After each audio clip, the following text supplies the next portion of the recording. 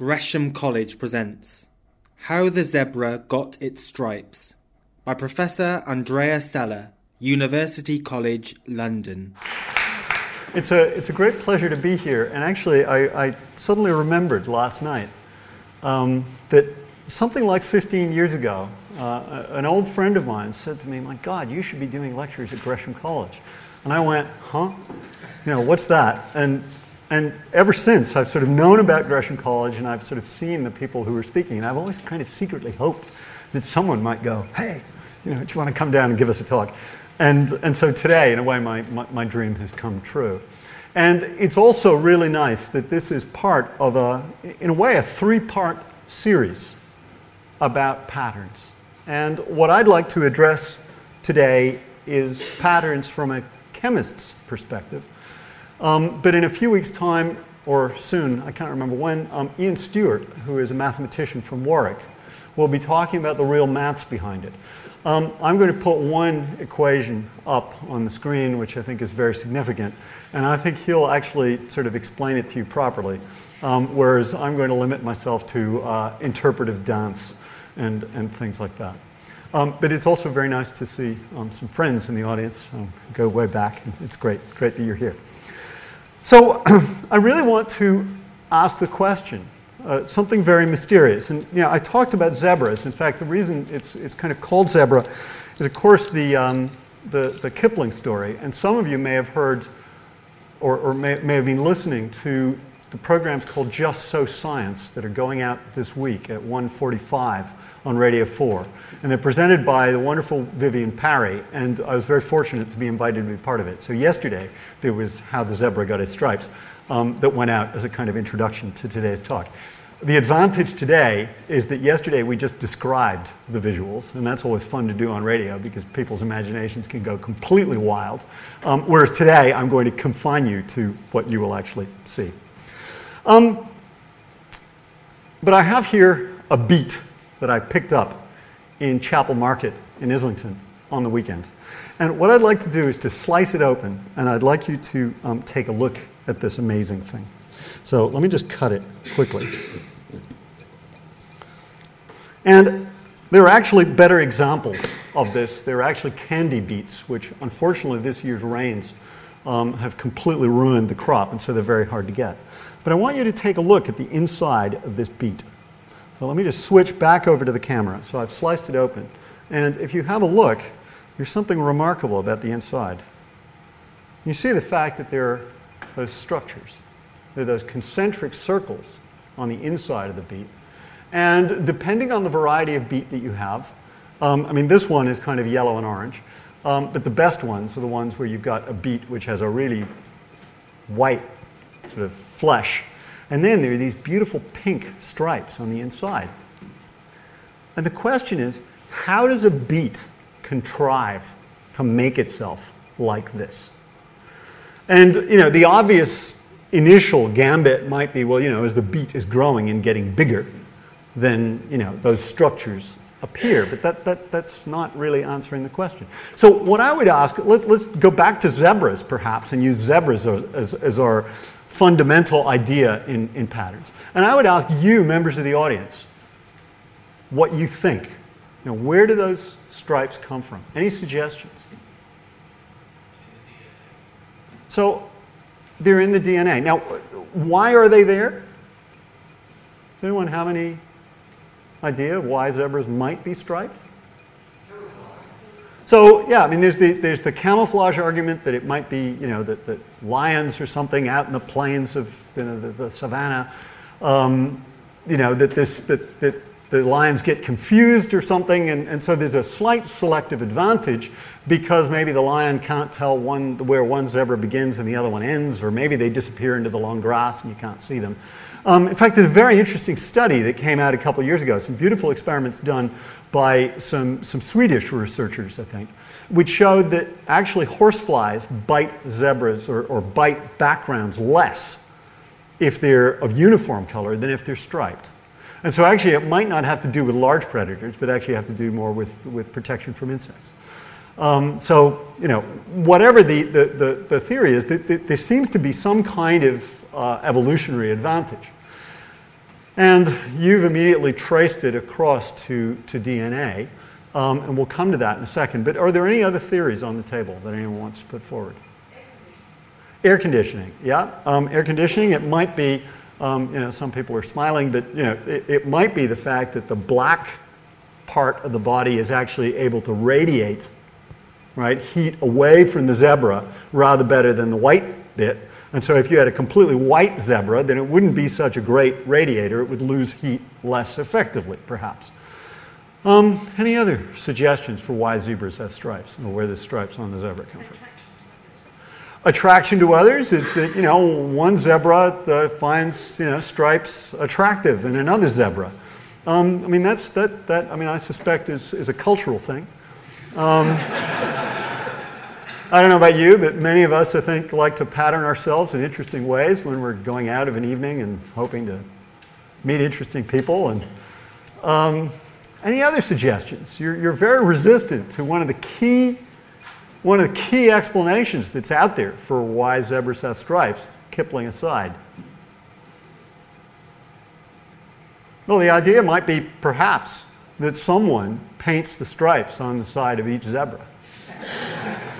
Now, we don't know who that someone is, but for a lot of people, this is actually a very reasonable explanation, is that, essentially there is a creator in the world who goes around and has a system, right, by which, with a paint roller or something in the womb, which has thus far eluded all the best efforts of people with x-rays, echograms, and so on. But nevertheless, somewhere, those stripes appear. And it's an idea which runs very deep in most people's minds. And maybe we should explore that as well, is whether perhaps a creator in some way is involved in this process.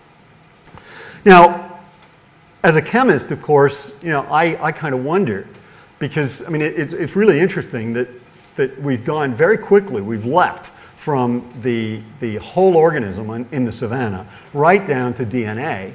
And DNA is kind of interesting because you've made a chemical statement. That's deoxyribonucleic acid, that hideous mouthful. But you're really talking about molecules, and that it is somehow or other those molecules which are able to generate those patterns.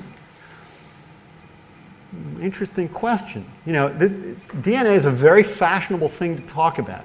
You listen to all these people, right, who work for big companies here in the city, and they talk this complete rot about stuff being in their corporate DNA. And there's all kinds of things that seem to be pretty solidly built into their DNA that a lot of people are asking questions about at the moment. But I would actually want to think about what does DNA actually do. If you read the DNA code, what does the DNA code actually tell us? You go back to Crick and Watson, right, and you know that there's this double helix, and there are these little sort of bases which link up, and so we have these triads of them, and there's machinery inside the cell that reads that. Now, when it reads it and translates it, what does DNA translate into? Protein.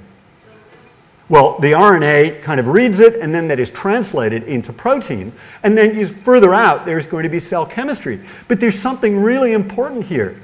We have this idea that the DNA somehow makes you, I don't know, gay, good, bad, blonde, something. But the DNA actually only codes for protein. All it says is make me another molecule. Oh my God, do you realize what an extraordinary disjuncture there is between the molecular world down at the bottom and the whole organism world at the top? And when I say whole organism, I'm only talking about bacteria, let alone something like a zebra. And the astonishing thing is how few genes, it turns out, how little DNA is actually involved in generating something as complex as a zebra, or us or a giraffe. So how do you make that connection between the top and the bottom? And ultimately, it's got to come down to chemistry. So let's just summarize quickly. Let's recap for those of you. How many of you actually studied chemistry at some point in your lives? Hands up. Wow, I'm really impressed. It's great. So there's loads of you who've studied at some point, but there are some people who are looking sort of very nervous, who are saying, no, I've never done chemistry, and it scares the hell out of me. And yeah, so what is chemistry about? Well, chemistry is really, in many ways, about trying to understand the world of stuff and what chemists do. Of course, most of them usually wear lab coats, and I should have safety specs somewhere, but I can't find them. And in fact, that's just reminded me that the really dangerous thing that I brought along is missing, but we'll worry about that in a sec. I'll ask one of you for help in a moment. But chemists deal in sort of weird glassware, and they have stuff, and the fundamental thing that everyone remembers about chemistry are those little equations, right, where you take something called A, right, and then you're going to react it, and this is where maybe chemists lack imagination. They react it with B. We're not far away from those mathematicians. The mathematicians have a tendency to go a lot further down to X and things like that. But you take A plus B, right, and when you do that, a miracle occurs, right? It's fantastic.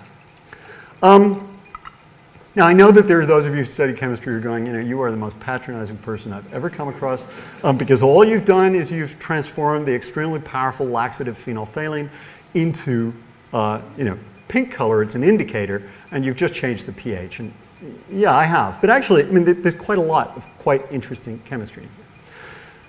But I think there's an important point about the way in which you need to think about chemical reactions, and that is the fact that you introduce characters, right? Is that A and B, we spend a lot of our time doing something we call characterization, understanding the behavior, the properties, right? The bond strengths, the boiling points, the colors, the spectroscopy.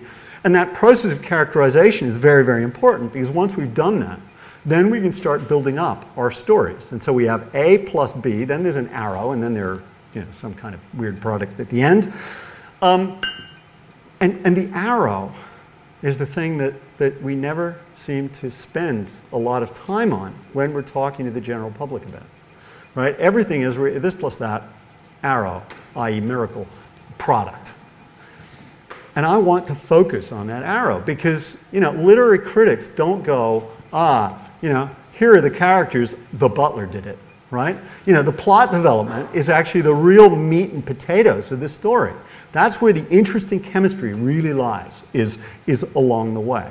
So what we need to do is to think a little bit more about the plot development. Now let me draw your attention to a couple of things in that reaction. And the first thing was really rather striking, and that is you'll notice how boring it has become. It's a very fetching color, yes? And, it's nice. We can put it on the shelf and admire it. But that's kind of it.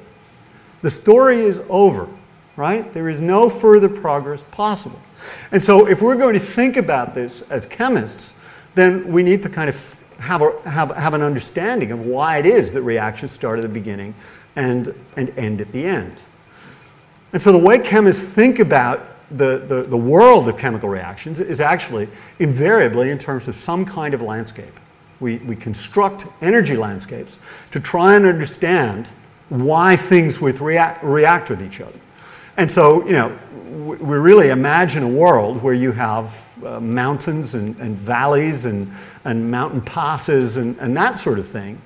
And what a reaction consists of is really moving around on this very complex sort of multi-dimensional surface that constitutes the reaction pathway.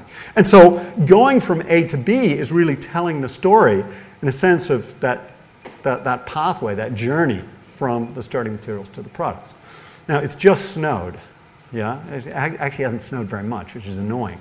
But if you think back to what happened last year when it really did snow properly, what was the first thing you did when it snowed? Do you have any small children? If you know any small children, small children immediately go running out, right? And they start heaving snowballs at each other. But then the next thing they do is they start thinking about landscape. And what I did was, it was Saturday morning, I went running out with my children, right? We went looking for the nearest hill with a couple of garbage bags. And, there's no point owning a sled, yeah? So, I mean, it only snows once a year or something if you're lucky. So what you do is you get some nice heavy rubble bags and you fill them with snow, and then you sit down on the thing, you grab a small child, strap them on the front, right, and off you go down the hill. And then what happens? Well, yeah, you get to the bottom, right? And eventually your sled stops. And the small child then says, "Daddy, I'm bored," right? Or, "Can we do it again?" And at that point, you've got to schlep back up the hill. There's a really important point here, and that is that chemical reactions, like small children and parents on rubble bags, go from the top of the hill down to the bottom. And what they do is they travel from a sort of high energy, high potential position to equilibrium. Equilibrium is one of the most important ideas in chemistry. It's one that we spend an awful lot of time on. But let me let you in on a secret for all of those of you who deal in equilibrium theories and economics and all the rest, is that actually equilibrium is the most boring place you can be. Because equilibrium to a chemist is chemical death. Right? I mean, you've started at the top, you've gotten to the bottom of the valley, and you're stuffed. There's nothing else you can do. And so, there you are. You're down at the bottom, and it's essentially over. Is there anyone who has a match here? My matches haven't come with me. There must be a smoker. Come on, admit it. There isn't a smoker. Okay, all right. I'd like to point out there's a second feature of this reaction. Did you notice how fast it was? I mean, the moment I mixed this stuff together, kaboom, it was pink, right? And not all chemical reactions are like that. I mean, take this thing here. I mean, this is wood. It's sitting in a 20% oxygen atmosphere. That sounds like an accident waiting to happen. I mean, Gresham College, my God, the fire regs, right? Because we know that all this stuff is combustible. And the interesting thing is that must tell us something about the landscape for wood and oxygen. We would expect them, really. The bottom of the hill must be carbon dioxide and water. We know that that's favored. Once you've got carbon dioxide and water, that's it. It's the end of Gresham College. It's going to take an awful lot of effort and an awful lot of cutting down trees to reconstruct something like this. So the next thing is, can we understand more about the landscape? And really, when we carry out chemical reactions, we're talking about collisions between atoms. And if those collisions happen very easily, then, for example, at room temperature, all you need is just the tiniest nudge, the reaction happens. That tells us that really that reaction is a little bit like standing on the edge of a cliff and teetering, and you know that you can end up down to the bottom with just the tiniest little nudge. It's a landscape that looks like this. On the other hand, this stuff here is clearly on a different sort of landscape. The only way that we can get this thing to burn, right, is going to be to warm it up. So if I had my match, I would be able to set fire to this room. It'd be a lot of fun. It would probably be the most memorable Gresham lecture of all time. It'd be amazing. But fortunately, someone has tried to protect me from myself. And so that's okay. The point is that if you warm molecules up, they move faster, they collide more quickly, and now you can get over that ledge. Oh, a lighter would be great. Okay, so what we do, if we just open this thing, guess what? Not much happens, right? I can smell the butane coming out. It smells gorgeous, actually. When I was in school, a teacher said to me, if you sniff it, you'll know what it is. And I've been sort of doing occasional recreational sniffing of interesting organic molecules ever since. And it's true. You can. But of course, if what we do is we provide a spark, right, then that gives you the source of ignition, right? And now the reaction is interesting because it's self-perpetuating. Now the temperature is hot enough that so long as the fuel comes in, right, it continues. And so that's really rather interesting, is that now we're beginning to see that these landscapes are actually rather more complex than we imagined at first sight. Okay, enough fire for one lecture. Now, I don't know whether you've been watching this reaction, and it may be difficult with the background we've got. Let me just see if I can get a blacker background or something, a darker background. But I want you to look at these solutions. In fact, I might just hold it up. Those of you at the front will have seen them. Can you see it's changing color? And if you watch it for a few moments longer, this thing's going to change color again. It's going to gradually fade. It's very, very strange. And you might be tempted to say that this reaction is profoundly ambivalent about its own state, right? It just doesn't know whether to be a starting material or a product. It's changing its mind, right? And yet, when you think about that, there is a real problem with that idea.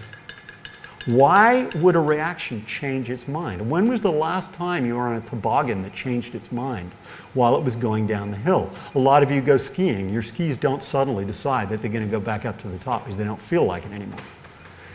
There must be more to this thing than meets the eye. And it's very interesting because this was discovered in the 1950s by a Russian chemist, a guy called Boris Beluzov. He was an agricultural chemist who was very interested in the chemistry of respiration. And he started doing chemical reactions, trying to understand the nature of the oxidation chemistry that happens inside cells. And he stumbled across this thing. And when he tried to publish the paper, he was basically dismissed as a nutter, right? The referees on the paper, and it's really important to remember that, papers that make it into the academic literature are vetted, in a sense, by referees who go and take a look. And they say, is this sound? Or, has this person done the experiments properly? Have they interpreted them properly? Does it make sense? Does it fit within current theories? And so on. And this was a complete outlier. I mean, this was completely mad. Right? How could a reaction switch between different colored states? Beluzov got very, very, very depressed. In fact, he got so depressed that he managed to sneak his paper into a conference proceedings. And conference proceedings you've got to be a little careful of because they don't get scrutinized in quite the same way. But it's a way in which people can sometimes get the thin end of the wedge into a conference. It's a little bit, I guess, like Lord Monckton at the IPCC, who managed to sneak his way in there. A graduate student saw it and was really intrigued. And even though everyone was saying it sounds like you're going back up the hill, he wondered whether there might not be more to this. And in order to illustrate this, I'm going to add a little bit of an indicator in here. So I'm going to pop the indicator in. So this is just a dye, which is going to report to us on what's going on in the solution. So here we go. We're going to squirt it in. It's nice and red. And within seconds, you can see it switching states and going blue. Okay, so we'll just kind of mix it up so that it's reasonably uniform. You can also see some bubbles in there. That's part of the chemistry. And maybe we'll have a chance to explain that later. But let's just kind of let it spin for a moment. Actually, we might just put in a tiny bit more dye just to emphasize the color. And I hope you can see that it's kind of a bluish color. And it's now changing a little bit. There, the bubbles have kind of cleared. My camera is really reporting horribly, unreliably, the colors in there. Okay, so mixed it, and there, you see it's now blue. It's gone green. Whoa. And then we'll mix it some more, and let's just keep the thing, and you can see that it's gone blue now. And if we keep on mixing it, something interesting might happen. It seems to be showing the same kind of ambivalence, right? Switching from colorless to yellow, back to colorless. Now what it's going to do is it's going to switch between blue, green, and red, back and forth. It took a long time to unravel these. And the answer is that this is not an ambivalent reaction. This is a much more interesting reaction than that. It's actually a reaction which tells us something about the mechanism, the path. It tells us about the arrow. It's a rare case where we can actually visualize the arrow process. You can see it's now gone blue, it's gone green, it's going to come back to red in a moment, okay? It's magic. It is a really superior kind of magic. It is so bizarre. It is so astonishing. So we need to kind of get to grips with how this could be. So what I'd like to do, first of all, is to show you a model for chemical reactions. And I said to you, this is the path to equilibrium. So there's more to it than you anticipate. Here is the reaction we saw before. Ready? Starts at the top, goes to the bottom. Equilibrium. Over. Finished. Okay. Now, this belongs to my son, right? He loves it, and I have to beg for it to borrow it. But my friend the duck is going to show us one of those oscillating reactions. Ready? Now the wood's a bit warped, so it's slightly misbehaving. But you can see that he's got a built-in mechanism which ensures that he goes from the top of the slope to the bottom, but that the path of true ducks and chemistry does not run smooth. Right? There is something built into this chemical reaction which ensures that the thing acts like a pendulum. Right? And we all know that pendulums swing between two states. But ultimately, unless you wind the damn thing up every day or every week or whatever it is, eventually the thing will stop. And the same applies here, and the same applies to our duck. Right? Is that what we're doing is we're behaving like a skier. Most normal adult skiers, we're not talking about 16-year-old males, they don't throw themselves headlong down the slope. What they do is they come down the hill in beautiful carving turns, red, blue, red, blue. And what this means is that there must be a feedback. There must be a feedback loop somewhere in there which is able to control how these chemical reactions go. So in order to illustrate that, I think we should set up a second reaction. I'm having problems with it, and it may fail on me. This is great for the audience. The audience always loves it when a chemist does some kind of demonstration and the reaction doesn't work. And I once gave a talk in front of a very, very mixed audience, which ranged from 5-year-olds through to a whole series of Fellows of the Royal Society. You cannot get a more daunting audience because both sets of communities, leaving aside the ones in between, are the ones that ask the nastiest questions, right? And 2 or 3 things didn't work over the course of this lecture, and at the end I was completely crushed.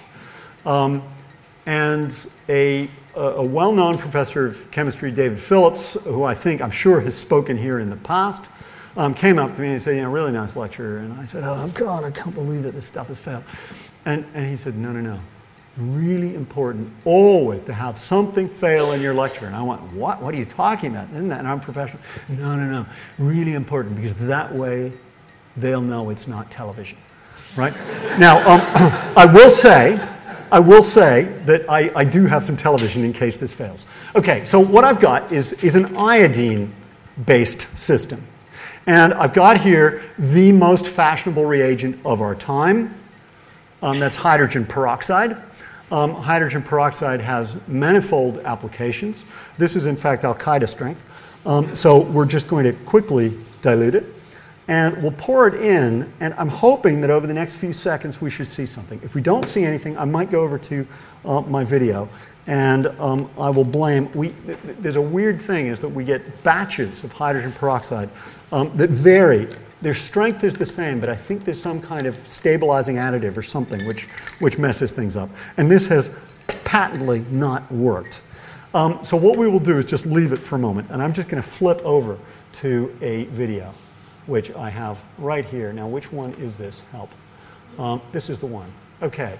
So what this thing ought to be doing, okay, as they say on Blue Peter, right, is it should be, once again, going yellow and becoming, watch, colorless again. Does anyone remember what color iodine is when you put it into water? Pardon? Blue-black, not in water or alcohol. kind of yellowish brown, absolutely. Yeah, stuff they rub on your arm when they're about to jab you or something is yellowish. And so you can see here that we've got iodine, which is being formed, which is being taken away. Now, for audiences of school children, and I usually sort of then start, well, let's just leave that aside, but I try and get them to see if they really do believe that it's iodine and see what proportion of the audience believes that it's iodine. What we really need to do is to put in an indicator. We've just put in some starch. And you can see something remarkable. It goes blue-black, the color that you remember. But that's only in the presence of starch. And I want you to look very carefully, okay? This is going to fade in a moment. This thing has been a total failure. I don't know what's wrong with it. Okay, it's going to fade. Now watch. Notice that the yellow color of the iodine appears. And then kaboom, it goes blue. Now this is telling us something remarkable, is that this reaction has a lot more complexity than you think.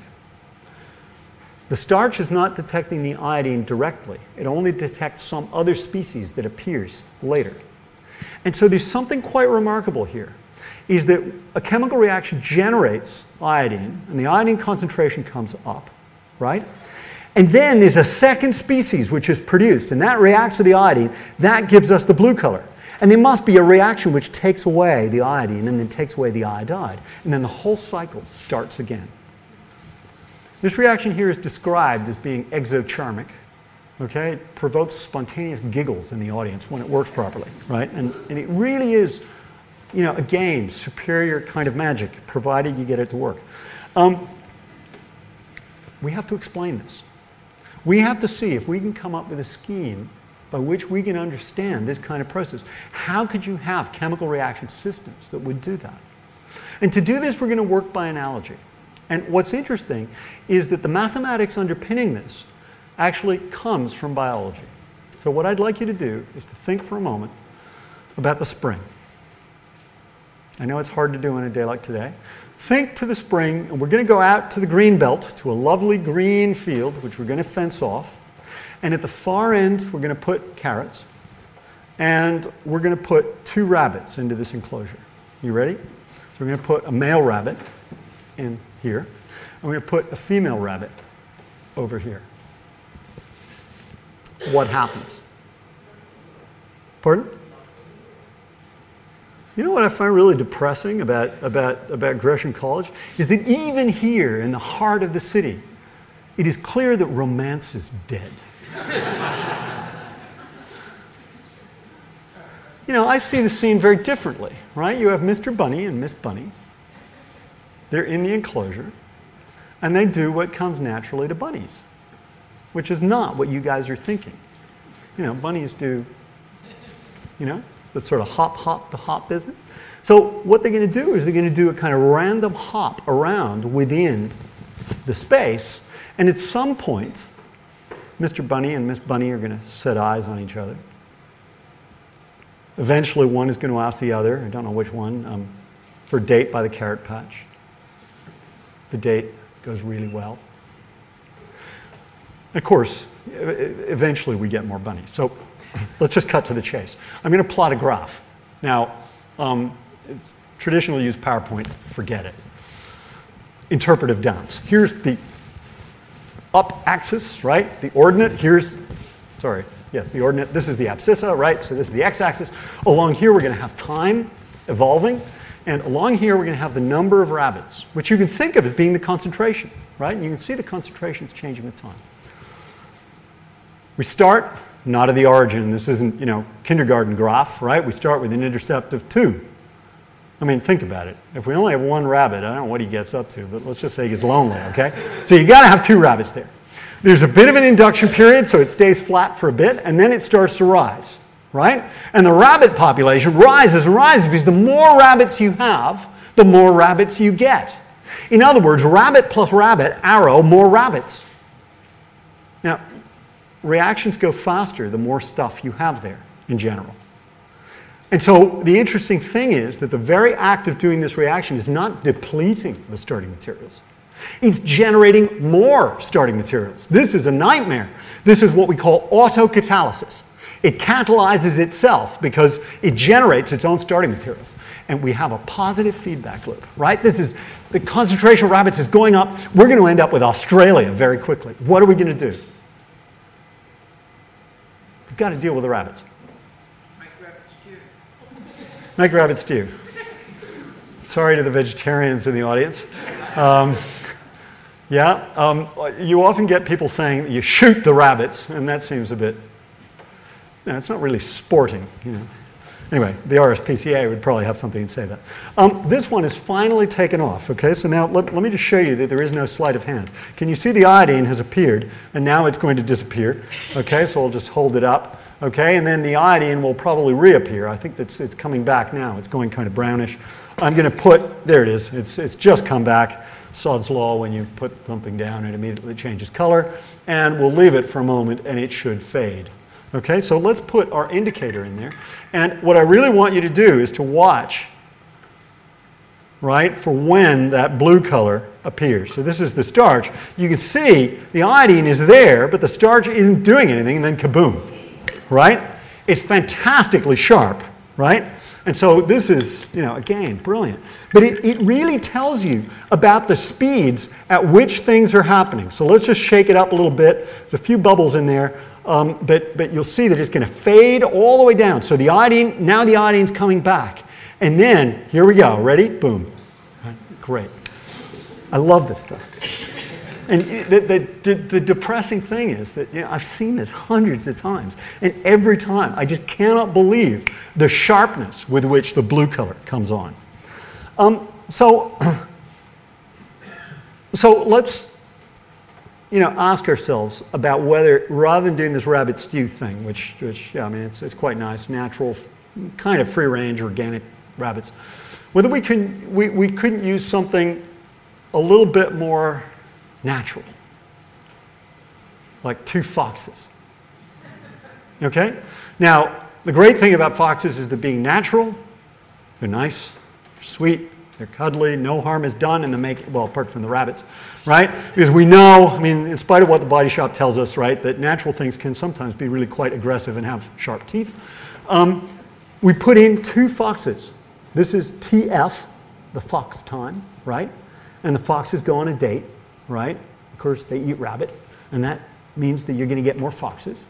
And as you get more foxes, of course, they're growing, and the rabbit population now is tightly interconnected. Suddenly, we have two processes going on which are linked together. And this was actually something which was suggested at the very beginning of the 20th century, about 50 years before these reactions were seen, in a biological context, by 2 biologists, one called Lotka, one called Volterra, who were trying to model ecosystems. And what's interesting is that they had borrowed mathematics from the chemists who were interested in chemical reactions. They built up differential equations to study simple ecosystems. And then the chemists actually went back and they rediscovered these Lotka-Volterra equations to kind of try and explain how these things work. And you can see here, it's just going to carry on. Eventually, this thing is going to stop, and it will end up probably blue in most cases. Okay, so we can kind of understand how these processes work, the idea of feedback loops, the fact that you need to have some kind of autocatalytic process which takes off, which really accelerates, and then you've got to have a second feedback mechanism which brings them back. And so far so good. That's great for oscillations, but what the heck has this got to do with zebras? Now, what I'd like you to think about is that this is actually a very poor model for a zebra or a frog or any other biological system. And why is that? Well, the reason is you will have noticed that thing going around at the bottom stirring, right? Biological systems are not stirred. And I don't know anything about biology really, but what I do know is that if you take a frog or a rabbit and you drop it into a blender and you press the button, you go, right? The frog doesn't work, right? In other words, the structures that you get are sort of crucial on the one hand, but they also kind of emerge from the fact that you're not mixing your system. And so the question is, what happens if you don't mix your system? Now, I've got the timing slightly wrong, and what I'm going to do is I'm going to set up something that we described yesterday on radio. and which I will perhaps show you a video of first, and then you can take a look at it for real in a moment. So I just need to mix this stuff up a little bit. I need to get 1 mil in here and 1 mil in here. Okay, so here we go. That was 1 mil. Great. So we'll mix this up, and I hope you can see it. Those two beakers are very nice and yellow. We need to let them fade for a little bit. I'm just going to turn the lights out, and I think what we'll do is go over and just watch it on video for a moment. So here is a Petri dish which contains exactly the same reagents as we had in this red-blue one that we had before. And what we're going to do is we're not going to stir it. And let's just get this more into the center. And what I'll do is I will play the video. Now we're expecting this thing to go from red to blue, and then to flip back to red, and then to flip back to blue. And the question is, how does it do that? Watch. It's an accelerated time lapse, right? Done by a friend of mine, Susie Arnott.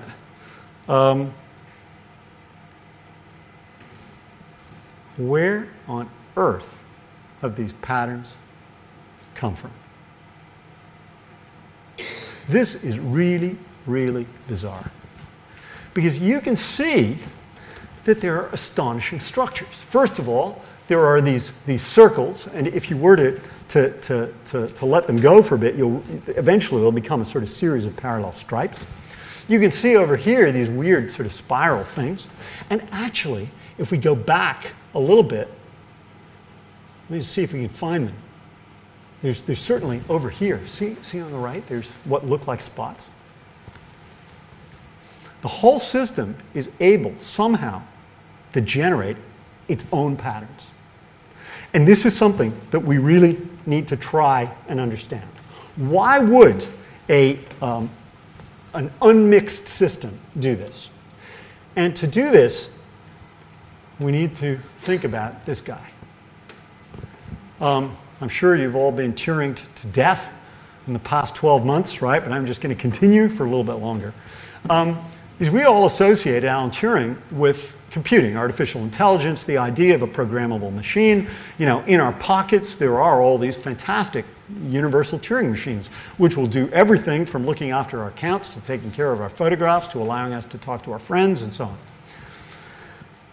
But Turing, very interestingly, in 1952, I mean, in fact, throughout his life, had always asked himself questions about the mathematics of nature. And as a kid, he had, as a teenager, he'd written a prize essay in school about a reaction which is very similar to this, which is called the clock reaction. And that's a reaction which doesn't flip back and forth, but which waits a set time and then suddenly, kaboom, goes blue and stays blue. And they're great because you can use them in the theater and you can get the timings down to literally plus or minus a couple of seconds. And so you can let the whole show run, and at the end of 50 minutes, boom, it'll go blue. And he'd asked himself about, you know, the spiral patterns in sunflowers and that sort of thing, and he really wondered, you know, where spots and stripes and so on came from. And he published this remarkable paper. And this was called The Chemical Basis of Morphogenesis. And it's from when he was in Manchester 2 years before he died. And in that paper, Turing made a really, really radical suggestion. And as we get here, what I'd like to do is I'm going to set up two of these little diffusion systems for us. Okay, so we'll just mix it up very carefully.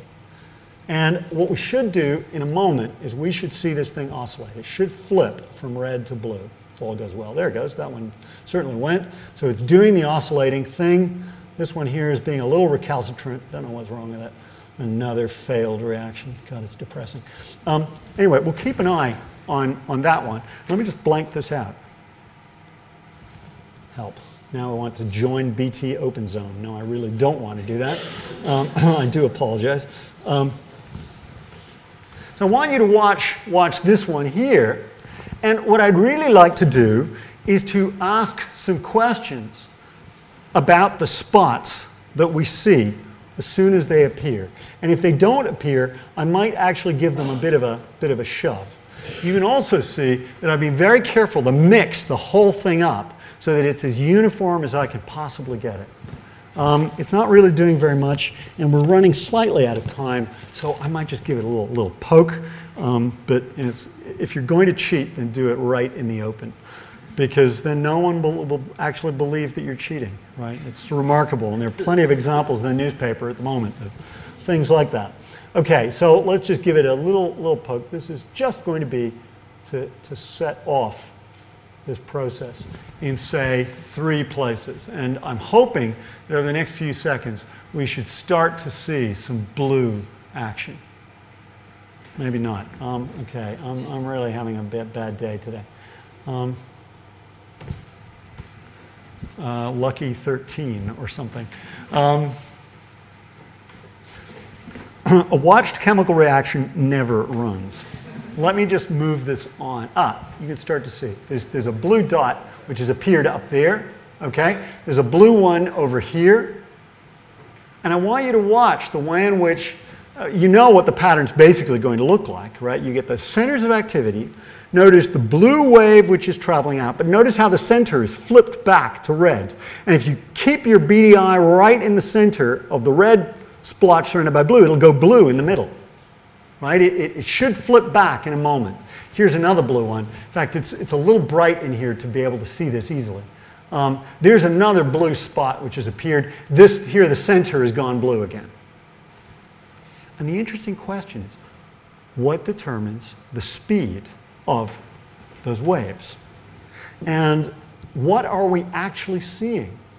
Because the interesting thing is that asking questions about the speed is all a statement about the shape of the landscapes. Now, I've just put a little water in there, and what I'm going to do is I'm going to add just a drop of soap, okay, and that's going to smooth everything out. There we go. Great, excellent. So we've got a little bit of detergent in there. And what I'd like to do is to ask a question. You might be thinking that what we're seeing here is diffusion, the random motion of the molecules through the solution. And so what I'll do is I will put a drop of the same indicator very carefully into the dish. Okay, so there it is. It's in place. I'd like you to watch and compare, if you can, the boundary edge there with the boundary edge there. Which is moving faster?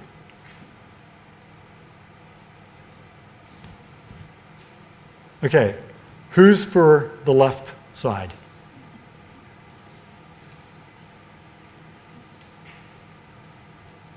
Who's for the right side?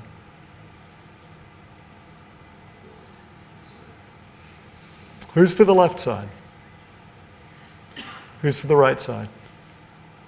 Ooh, interesting. Okay, as time goes by, right, you see that more people are starting to think that it's this one than that one. Do you realize the enormity of what you've just said? What?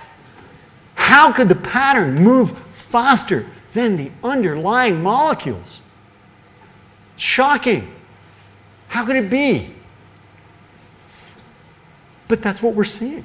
That is the observation. This is the truth, not whatever theory we have. It's clear that that's what's going on. And this is where Alan Turing really had his great insight, is that what he posited was this equation that we cannot see on the screen. I'm just going to turn this off so that we can see the screen. But he proposed this equation here, which is called the reaction diffusion equation. And what he said was that if you didn't stir things and you left chemical reactions, right, which had some of these feedback mechanisms in them, in a medium, and at the same time you included that diffusion component, in other words, they had different concentrations in different places and therefore they would drift across, that patterns would result. And his reaction diffusion equation really was one of the key papers that kind of lays the foundations of our understanding of how these systems actually work.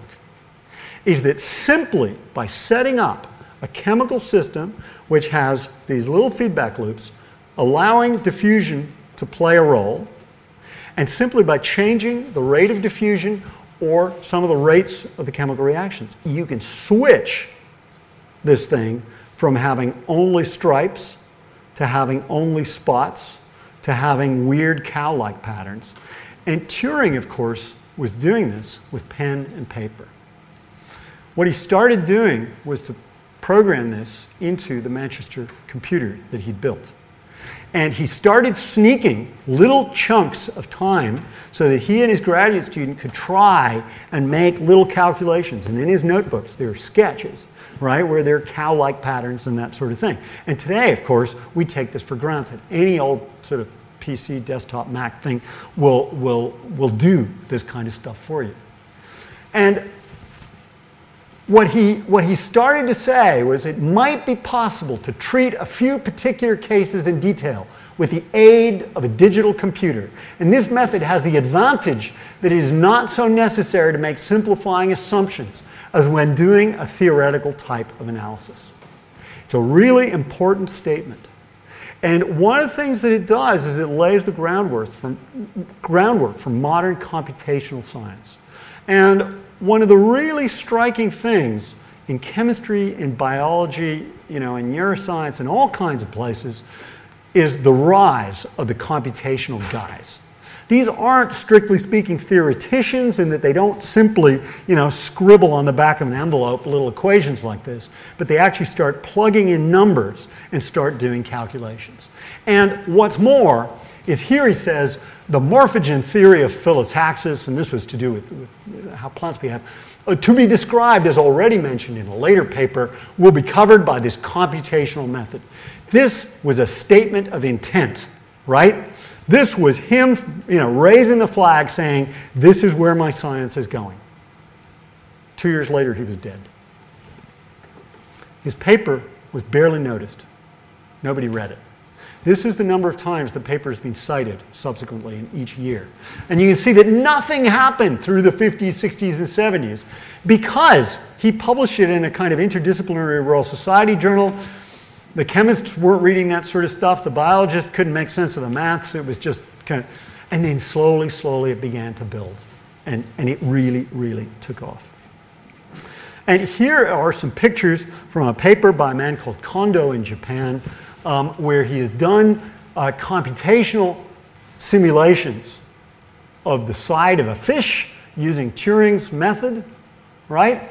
And there is the fish as a time lapse, and you can see in which the way in which the patterns on the fish, we kind of imagine they're fish, right? It's basically being die stamped like a little toy car or something like the ones that our children play with. These are really neat things. They change with time. And if you actually own fish and you go away on holiday, then you stop being able to recognize them in a way because, Freddie is turned into Tony or something. But there's something really important is that, this Turing mechanism is great because what it allows you to do is to generate a unique pattern each time, but which looks broadly similar. And so you will be able to recognize that, it's a cow. Or that it's a leopard, or it's a cheetah, or an ocelot, or a jaguar, simply on the basis of the pattern of spots. And Turing really, I think, started off an enormous wave of scientific activity in an area that you tend not to really hear about and associate with. I think there's one final point. How does this actually work in practice? Well, the theory is that when the fertilized egg starts to divide, what you get are these molecules called morphogens. And the morphogens are chemical signaling molecules which essentially diffuse across the surface. And as they interact, they react with each other. And what they do is they generate these patterns and they sort of do the programming, which switches on zebra black, zebra white, or whatever, stripe yes, stripe no. And so that's really the idea underpinning things. But was Turing right? And the interesting question is, the fact is that the jury is still out. There's a really big problem, and that is we can't find the morphogens. is that there are very, very few systems where it is clearly authenticated that you can find the signaling molecules which are responsible for transmitting and generating these signals.